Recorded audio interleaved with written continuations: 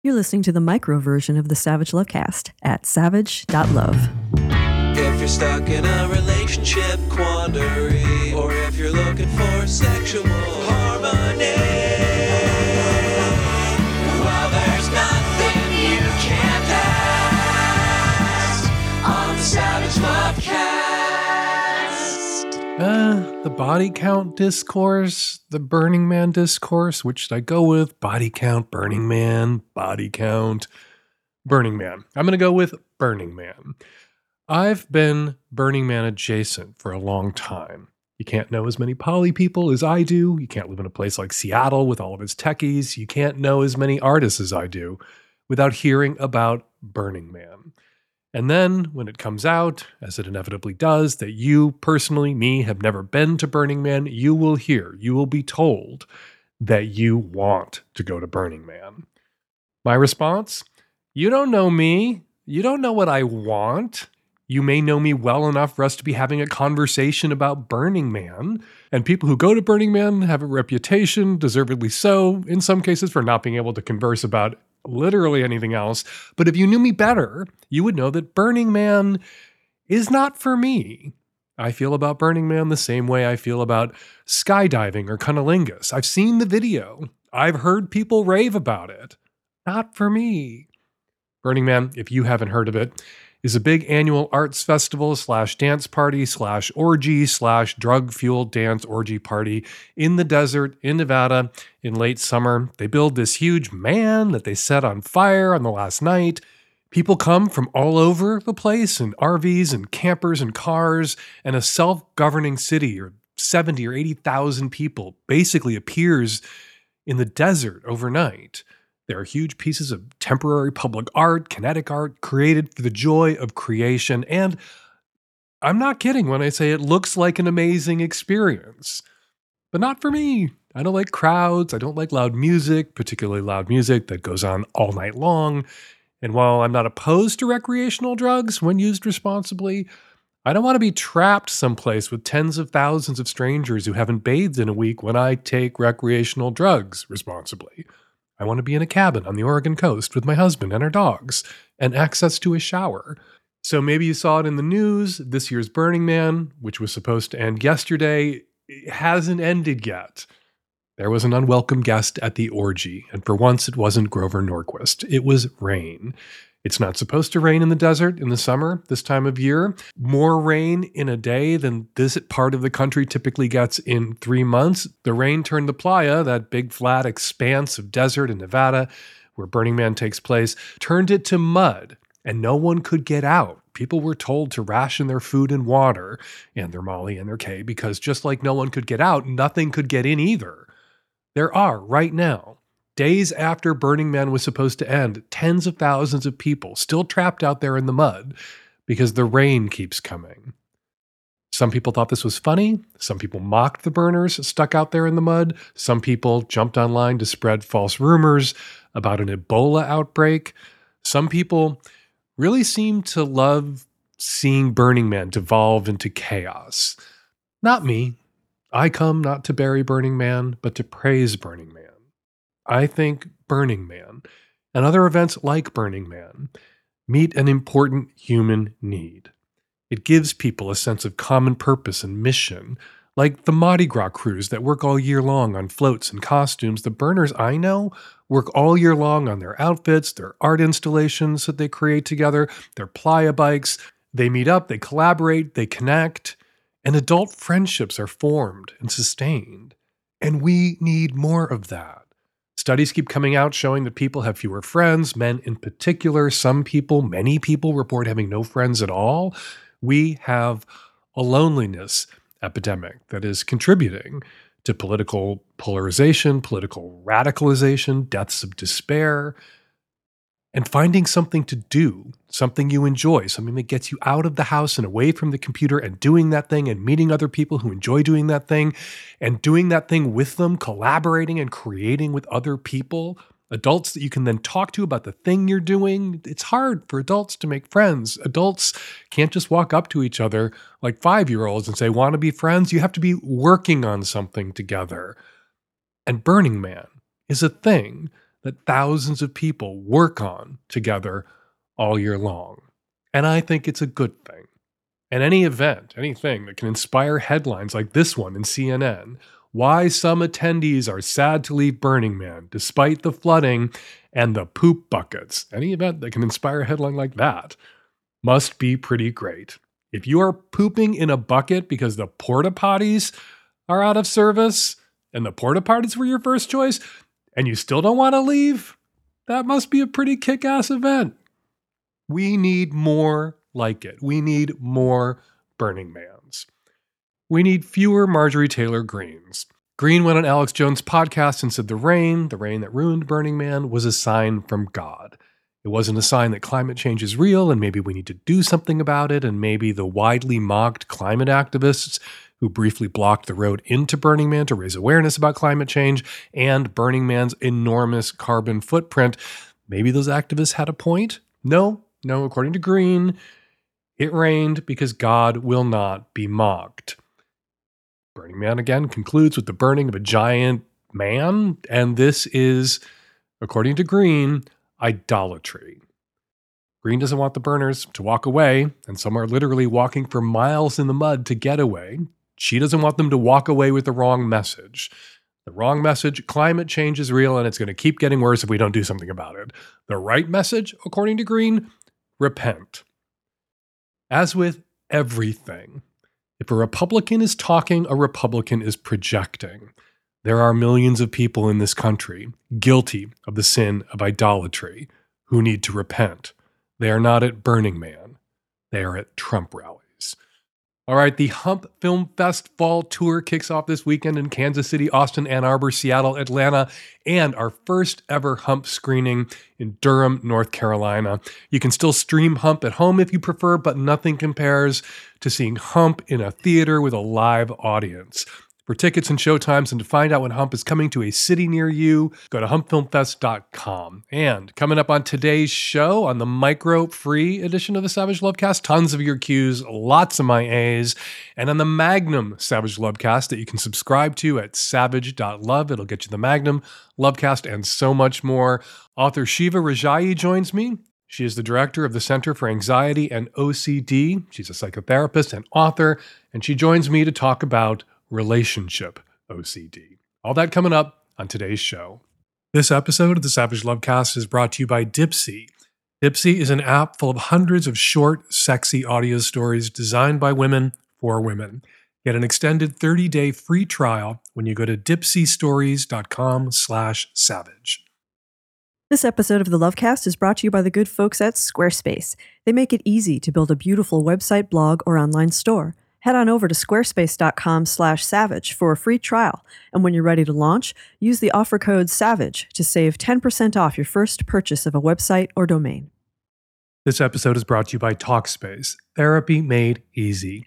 Get $80 off your first month when you go to Talkspace.com/savage. Hi, Dan. I'm a 28-year-old queer woman. Up until recently, I thought that I was totally aromantic. I think that's mostly due to my hyper-independence, but I've recently really opened myself to love again. And my quandary comes where I am currently dating two of the sweetest boys I have ever met in my entire life. But it's been causing a bit of a problem for me internally, is it's hard for me to know how to schedule it. Like if they both want to see me on the same day, they know about each other. They're fine with it. Everything's above board here, but part of me still feels like I'm doing something wrong. I don't know if that's social conditioning, but it's really hard for me to tell them like, hey, I have plans with other guy today. I can't hang out or anything like that. So I'm wondering if it's just not for me to have that kind of relationship, or if this is something I could maybe get some advice and work through. A lot depends on what you mean by they know about each other and they're fine with it. Would they prefer each of them to be your only romantic partner? Or are they okay with, up for, even interested in being in a polyamorous relationship with you and by extension, this other guy in both their cases? If they're fine with it, if they're willing to settle for this for now because you've just started dating, each of them, both of them, and you're not serious about either of them yet, even though you're open to it and you have feelings for both of them. And they're fine with it in the sense that neither is going to force you to choose right now, but one or the other or both of them at some point in the future would like to be your only partner or your primary partner, the one you chose. If it's that, if they're fine with it for now, but each hopes to be your primary partner at some point in the future, well, then you should be a little bit circumspect, but winking. They know that if each of them will know that if you have plans on a certain night that they'd like to get together, it's probably with the other guy. So if boy A calls you and says, "What are you doing Friday? I'd love to hang out. There's this thing." And you say, I can't on Friday. I could on Saturday. He's going to know that you're with boy B. And you're kind of demonstrating consideration, tact, a certain degree of sensitivity when you are a little bit opaque about it.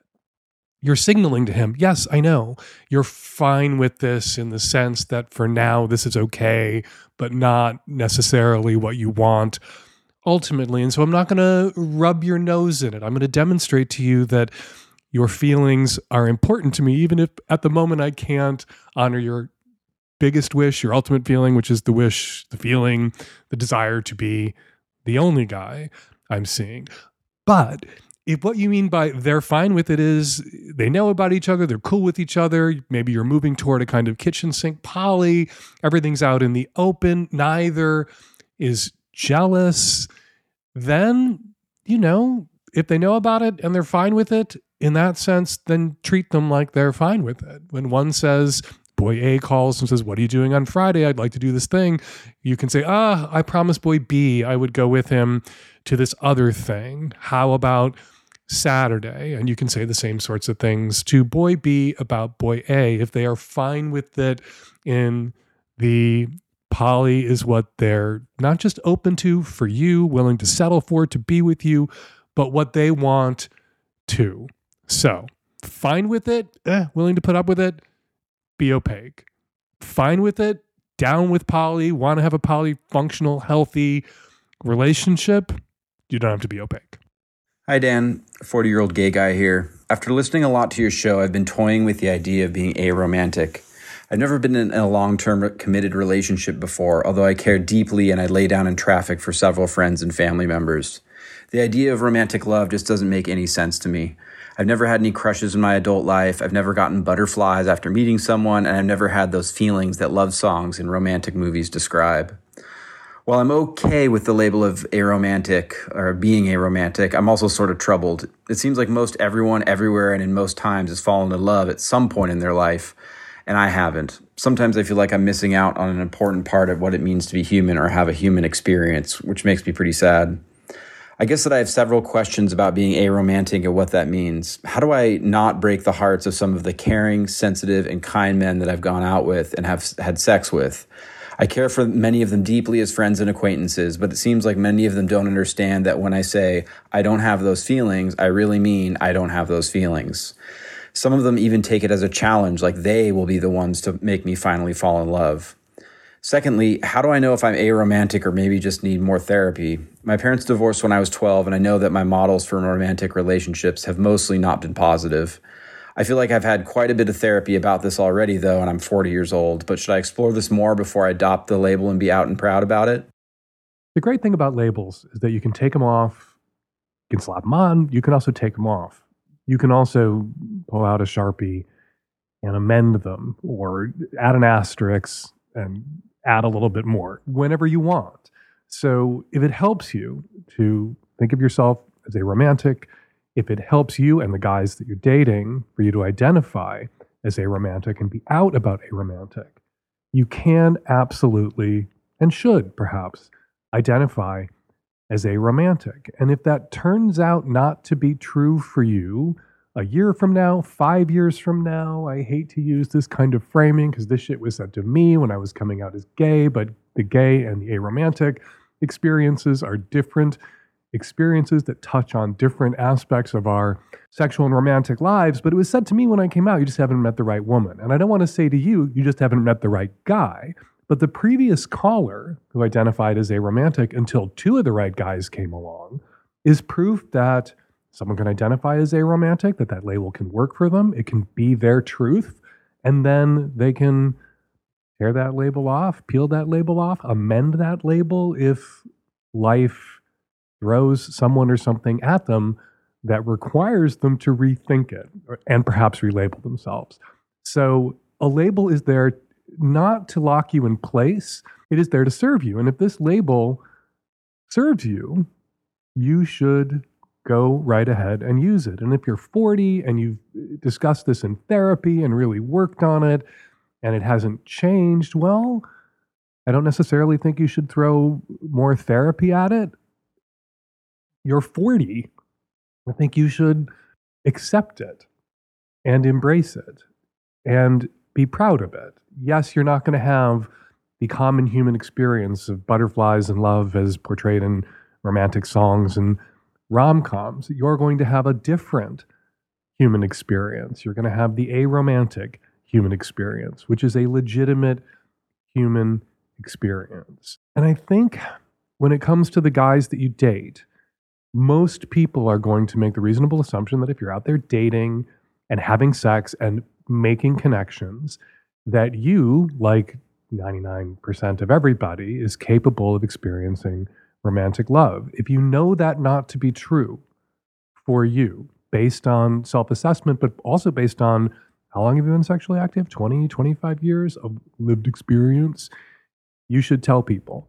This is kind of maybe the ultimate example of it's not you, it's me. You should tell these guys that you're dating that you don't have these feelings. You do not experience romantic feelings. You are aromantic, so that they don't think there's something wrong with them when they don't inspire these feelings in you, and so that they don't make a romantic investment in you. So, you can't help feeling your feelings. You feel things or don't feel things that you might like to feel or might not like to feel. And these guys might catch feelings for you even if you send up a flare and warn them that you'll never catch feelings for them in quite the same way. But they have a right to know that going in. This is something that you probably should disclose. And that doesn't mean you'll never hurt another guy again who might catch feelings for you, even with this warning, but you're less likely to hurt a guy. And if a guy decides, despite you identifying yourself to them as a romantic, to make an enormous romantic investment in you in the hopes that they'll be the one that breaks through and you do catch feelings for, and then they wind up getting hurt, well, that's on them. And then if they make that enormous investment and you do catch feelings for them, like the previous caller caught feelings simultaneously for two different guys, great. Then you will have this common human experience, and you can steam that label off your can. Hey, dude, are you in a band? Or are you working on a side business selling stuff you make? Or maybe you're doing some political work or community organizing? Then you should have a great-looking website that works perfectly on every kind of screen. And no, do not tell me you can code it all yourself. You cannot. Squarespace can, and you'll get your site launched quickly, drama-free. You can sell custom merch and create an easy income stream that engages your audience and spreads the word about you. Design your products, and production, inventory, and shipping are handled for you, saving you time, money, and thus making you the hero of your posse. Sell your products in an online store. Whether you sell physical, digital, or service products, Squarespace has the tools you need to start selling online. It's easy to get started with Squarespace. They offer professional website templates with designs for every category and use case. Then you can customize your look, update content, and add features to fit your unique needs. You can make any Squarespace template do what you want so your idea, brand, or business stands out online on every device. Head on over to squarespace.com for a free trial, and when you're ready to launch, go to squarespace.com/savage and use the offer code SAVAGE to save 10% off your first purchase of a website or domain. That's squarespace.com/savage and use the offer code SAVAGE. Hello, Dan. I'm the youngest of my siblings and had a very lovely childhood, lovely time. We had a family event last week and my mother and father got quite drunk, very drunk indeed. And my father stayed on at the party and I brought my mother home in a taxi, of course. And she seemed very upset when I brought her home. So I didn't know what this was about. I thought perhaps a fight with my father. And I made her some tea, as we English do. And after quite a lot of coaxing, over 2 hours of it, she told me that she thinks that she might be gay or something. I'm not sure. And that she is known for a very long time and that she actually had a relationship with a woman while she was married to my father. But that stopped when she had children, us, and she hasn't seen her for decades. So that's quite shocking. Very, very shocking. I always thought my parents' marriage was relatively well adjusted. The next morning, she didn't say anything else to me, and I am very, very confused, and I don't really know what to do, and I don't really know what to say, and I don't know how to approach her. I don't know whether I should tell my father this. I don't know whether I should tell her to tell him. Does he know? I don't know. It's all a bit scary. She seemed uncomfortable that she told me. I'm not sure she would have said anything. She didn't have anything to drink. Where do I go with this? Do I not say anything to anyone? Do I tell my siblings? I'm not sure. If you love your mother, if you want to be supportive, you will keep your fucking mouth shut. You will not go and tell your dad what your mother told you when your mother was drunk after you took her home and coaxed her, you say, for 2 hours to tell you what the fuck she was feeling or thinking about or was making her sad, and she finally broke down and told you after 2 hours of questioning? Yeah. You shut the fuck up. You don't tell your siblings. You don't tell your dad. If you say anything to your mother, all you say to her is, look, if you want to talk about that again, we can talk about it. You can confide in me. You can trust me. And I won't say anything to anyone. It is not your job or your responsibility to tell your father this thing that your mother decided at some point in her life never to tell your father. This fact about herself that very may well be true. She may be gay. She may be a lesbian. She may be bi enough to have married a man and had some children with that man. And she, at this stage of life, late middle age, have some regrets and some feelings about different choices she could have made, different ways she could have lived. And man, you just got to keep your mouth fucking shut. This isn't your secret to tell. And if your mother felt uncomfortable the next morning, it was probably because she was worried that you might say something to your father that would blow up her life, that would devastate your father emotionally, that might make him feel like his entire married life had been a lie. It's possible that your mother was gay. It's possible that your mother succumbed to social pressures at a time that others were shaking off compulsory heterosexuality. Your mother succumbed to compulsory heterosexuality, and she was incapable of fully loving your father sexually and romantically, but she did love your father to the best of her ability in the limited way that a gay person or a lesbian person who succumbed to compulsory heterosexuality decades ago could love the opposite sex partner that they chose or settled for under duress. Your mom can't unmake those choices now. This may be something your mom never wants to tell your dad. This may be something that your dad would never want to be told.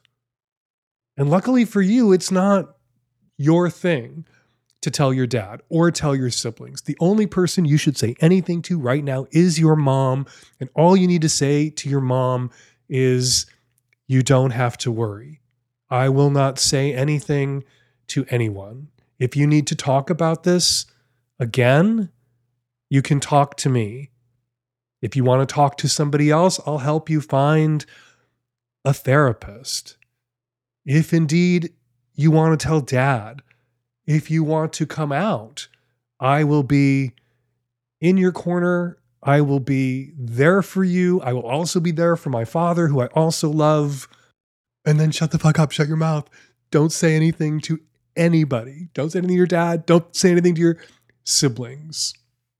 Just say to your mom. You're not going to say anything to anyone, but if she wants to talk some more, she can talk to you. This episode of the Savage Lovecast is brought to you by Dipsea. Dipsea is an app full of hundreds of short, sexy audio stories designed by women for women. Dipsea brings scenarios to life with immersive soundscapes and realistic characters. Women often ask me for advice about how to tap into their erotic imaginations without supporting a problematic industry. Dipsea is the way to go. They have a section called Hunks. Here are some of the characters. Sebastian and Benji are BDSM party boys, one British, one American, both ready to please. Jack is your broody hometown crush with a secret sensitive side. Reggie is a playful guy who makes you laugh as he helps you explore your kinks. And that's just the fellas. I choose them because I'm gay. The female characters in Dipsea stories are amazing too. Dipsea has stories for straight and queer listeners, and 56% of Dipsea stories are voice acted by people of color. New content is released every week, so in between listening to your favorite stories and activating your erotic imagination again and again, you can always find something new to explore at Dipsea. They also have soothing sleep stories, wellness sessions, games you can play with a partner, and sexy tutorials and tons of other classes and sexy stories you can read. Let Dipsea be your go-to place to spice up your me time, explore your fantasies, relax, and unwind, or heat things up with a partner or the whole squad. For listeners of this show, Dipsea is offering an extended 30-day free trial when you go to dipseastories.com/savage. That's 30 days of full access for free when you go to DIPSEA stories.com/savage. dipseastories.com/savage. Dear Dan, I'm starting a women's book club with the focus on books by women about women. A male friend of mine wants to be our naked server. He has played this role for another women's book club, and his responsibilities are to help set up for the book club, greet the guests at the door, take coats and bags, and then during the group serve snacks, mix drinks, and keep the drinks topped off, etc. Then to help clean up after the group has ended. All of the book members will be dressed. It's a really fun, great setup, and everyone in the other book club he serves. He is very excited to serve my new book club in this way, but we have reached a disagreement in our planning. My new book club will be for anyone who identifies as a woman, period. When he was asked directly about this in his first book club, he says it's important to him that the group is all cis women. I, however, am not interested in starting a TERF book club and would not be able to comfortably invite anyone I know to join such club. He feels like he's being vulnerable by being naked and wants to be able to make boundaries around who sees him naked. While he doesn't have an issue with trans women in other contexts, he says that he does not get to choose his sexual desires or his sexual orientation, and that he feels uncomfortable with the idea of sharing his naked serving kink with trans women. Dan, we're both really into the book club idea, and we already have plans about who we want to invite. Of note, nobody yet on the list is a trans woman, and we have a book list, and now we are at an impasse. We had had respectful discussions with each other and have not made any progress on the issue, and we decided to turn our disagreement over to you. Dan, please guide us to find a way to have the book club we both want, one that lets him enjoy his serving kink that is also inclusive. I'm trying to be respectful of my friend's kinks, but I also want him to get over this so we can start day drinking and book discussions. All right. Start the book club and start the naked serving. There's no trans women who have yet raised their hand wanting to join your book club, which means you're letting a purely hypothetical situation derail this book club and the enjoyment that this guy is so graciously willing to take from your book club by playing the naked servant at it. And you were going to have this book club anyway. You mentioned this book club to this guy, and he's like, "Oh, can I be the naked servant?" So have the fucking book club, and he can be the naked servant for as long as he's comfortable being the naked servant. And if a trans woman comes along and wants to join your book club, I think you should let her join your book club. And then he can fuck the fuck off. He can take his erection and go the fuck home with it if he's not comfortable being the naked servant for 15 cis women and 1 or 2 trans women. If the presence of 1 or 2 trans women really spoils it for him, he's not obligated to continue having sex with your book club, which is really what this is for him. It is an erotic experience. CFNM, I can never quite remember that acronym without really thinking about it. Clothed female, naked male. That is a kink. And so this is, even though there's no penetration, even though there's no, presumably, ejaculation, although I'd probably put a monitor cam in the kitchen where he's preparing the hors d'oeuvres and mixing the drinks just to make sure there was no ejaculation into the hors d'oeuvres or the drinks. It's a sexual experience for him. This is about eroticism, and people have a right to decide who they want to have sex with. And sometimes it hurts our feelings when people don't want to have sex with us for whatever reason it might be. Some people don't want to have sex with people because they're too old. Some people don't want to have sex with people because they're too big. Some people don't want to have sex with people because they're too skinny. They're too twinky. Some people don't want to have sex with people because they're trans. Some people don't want to have sex with people for all sorts of reasons that can feel, if you're on the receiving end of those rejections, dehumanizing and offensive, which is why people should attempt to steer around each other's feelings when it comes to meeting out these kinds of rejections. You should be courteous about your precious preferences, and that is a thing that it's possible to do. And the point of this book club isn't this naked weirdo, and I say that with affection. There's a lot of things I'm into sexually that classify me in the weirdo camp as well. The book club isn't about the naked weirdo. It's about The Bluest Eye or Eat, Pray, Love or whatever books by women that you're going to be reading with these other women. And the naked servant was incidental. And the presence of a trans woman right now at the book club is entirely hypothetical. So start the fucking book club already. And he can get off on being the naked servant for as long as he's comfortable being the naked servant. When he doesn't want to be the naked servant anymore, then you can have your book club in peace. Women can hang their own fucking coats up and get their own drinks. And they don't necessarily have to have them handed to them by the naked weirdo. Summer is ending. For some of you, that means school is starting. For all of us, change of seasons involves change in routines. Transitions can be hard. It can leave us feeling low. And if you've been considering therapy for a while but haven't gotten around to it, a change of seasons is a good time to take that next step. And I recommend Talkspace to help you with that next step. At Talkspace.com, you can sign up online and get a personalized match with a provider that's right for you, typically within 48 hours. It's incredibly convenient to have virtual sessions with your licensed therapist from the comfort of your own home. There's no need to commute to appointments, miss time at work, or line up childcare in order to attend sessions. It's mental health care made easy. Therapy can help you shift your perspective, give you the tools you need to cope in difficult times like these. Therapy, for so many people, is the guiding light that gets them through. Talkspace can help you with any specific challenge you might be facing. It's the #1 online therapy platform with licensed therapists in over 40 specialties, including anxiety, depression, substance abuse, relationship issues, and much more. Talkspace is affordable and in-network with most major insurers. And as a listener of this podcast, you'll get $80 off your first month with Talkspace when you go to Talkspace.com/savage. To match with a licensed therapist today, stop putting it off. Go to Talkspace.com/savage to get $80 off your first month and show your support for the show. Again, that's Talkspace.com/savage.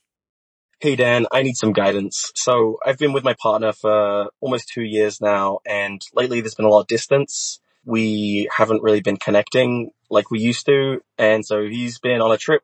He's on a trip right now for a couple of weeks, and when I called him and I explained that we have been having this feeling, there's something up, and he said, there's nothing up, no, I still desire you, of course. And so that just didn't really sit right with me. I still felt like something's up. He's being distant.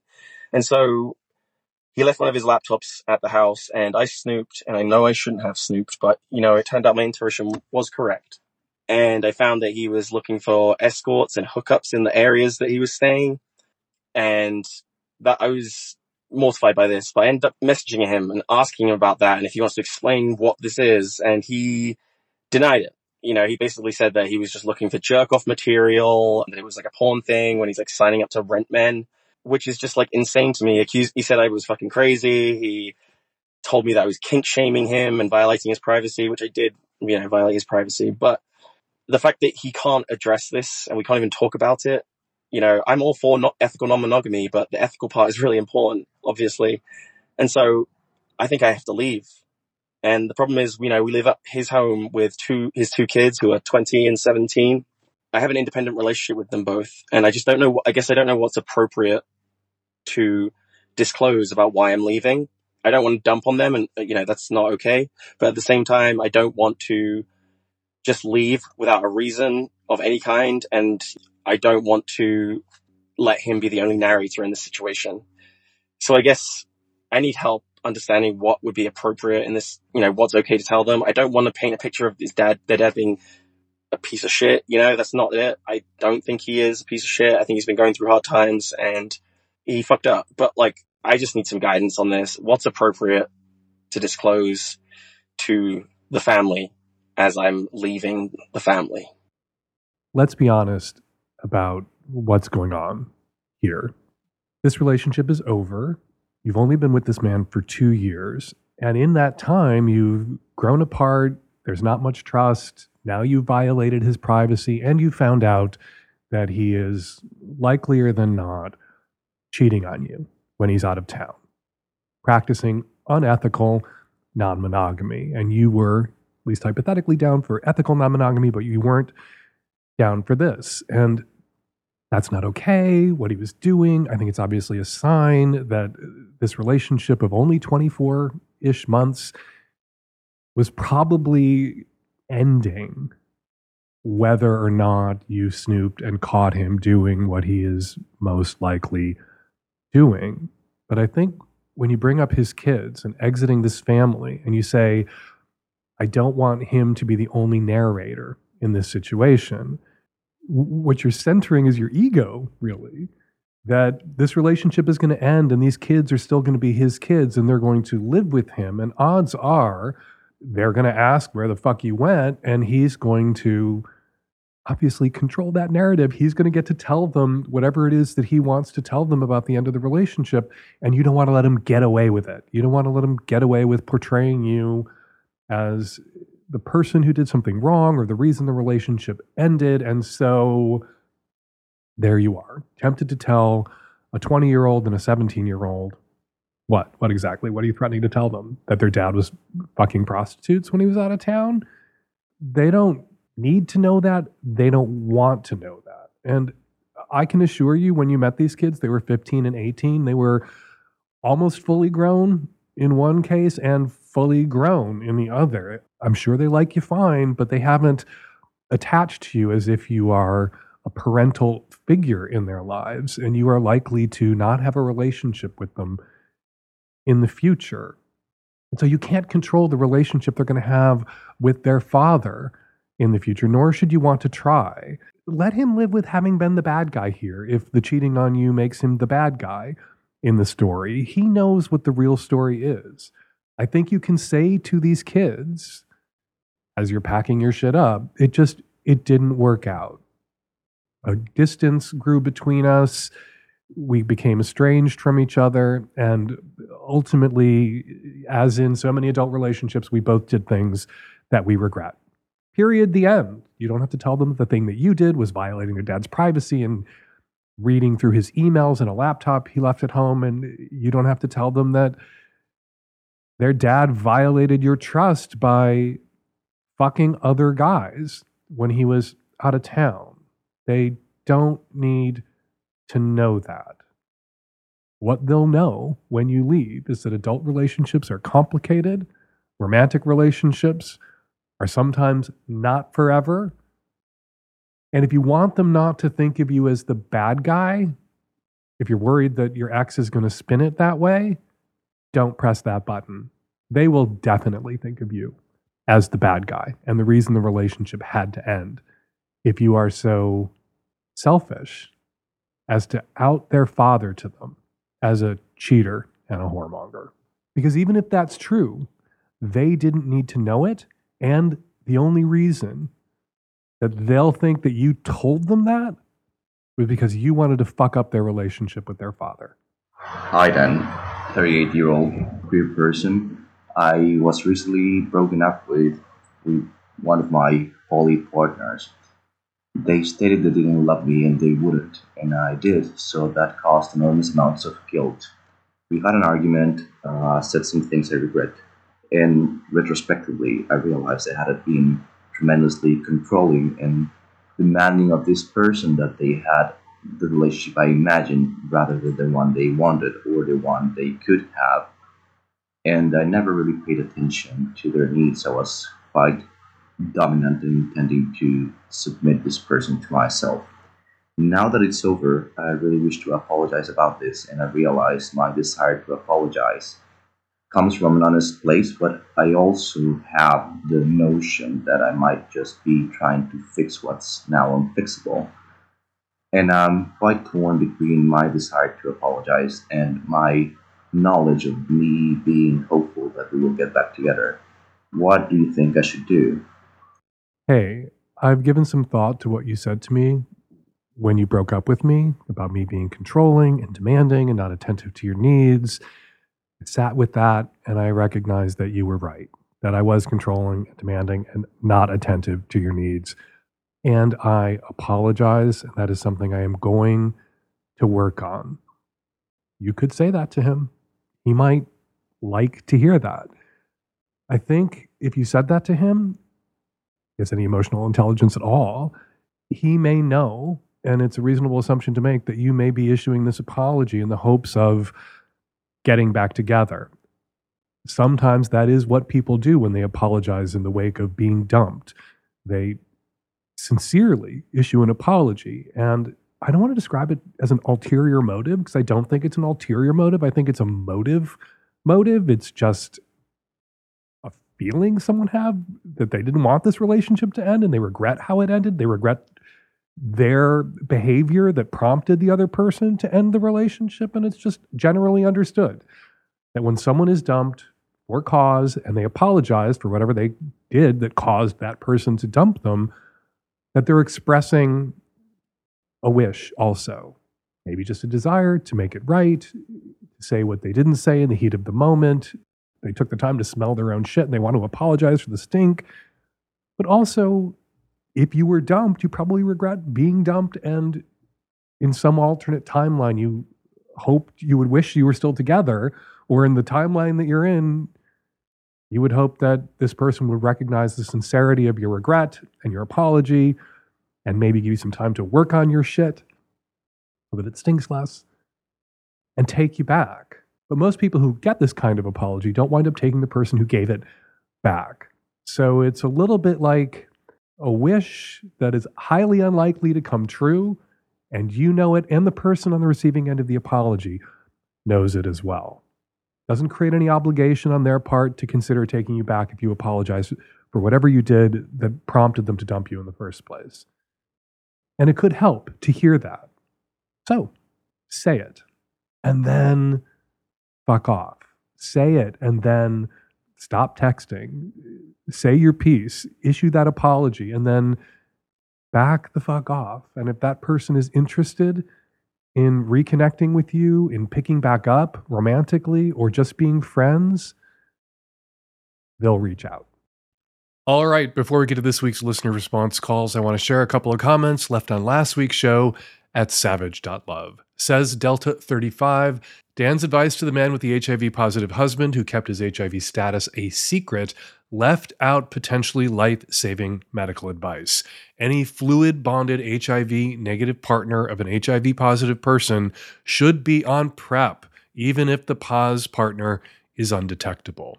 Undetectable status can change even for a medication-compliant, honest person who isn't harboring secrets. Thank you, Delta. That is a very important point that I should have made.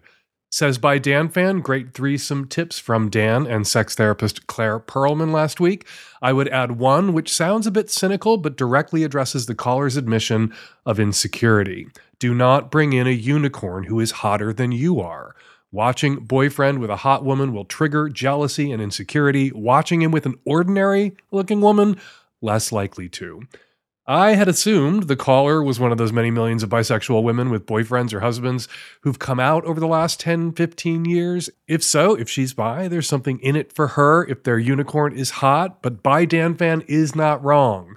Caller, if you're worried about feeling insecure in the looks department with somebody that you think is hotter than you are, yeah, there's an easy way to control for that.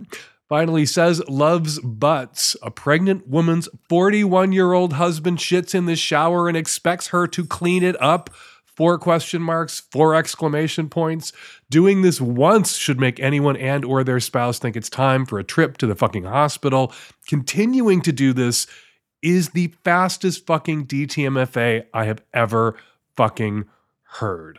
All right, for more listener comments and more of my responses, check out Struggle Session, posted on Thursdays at savage.love, where I respond to comments, emails, and DMs from my listeners and readers. It's another perk for Magnum subs to get all the perks of being one of my subs. You can become my sub right now at savage.love. And now, listener response calls. Hey, Dan, Nancy, the tech-savvy at-risk youth. This is a listener response call regarding the person who was receiving unsolicited sex pics as opposed to just solo pics. I see this potentially as a really good screening tool. Those people who are sending you pictures without considering the consent issues and or the needs and or feelings of those other parties involved are probably people you want to avoid like the plague. So you're going to block them and move on, and best luck to you.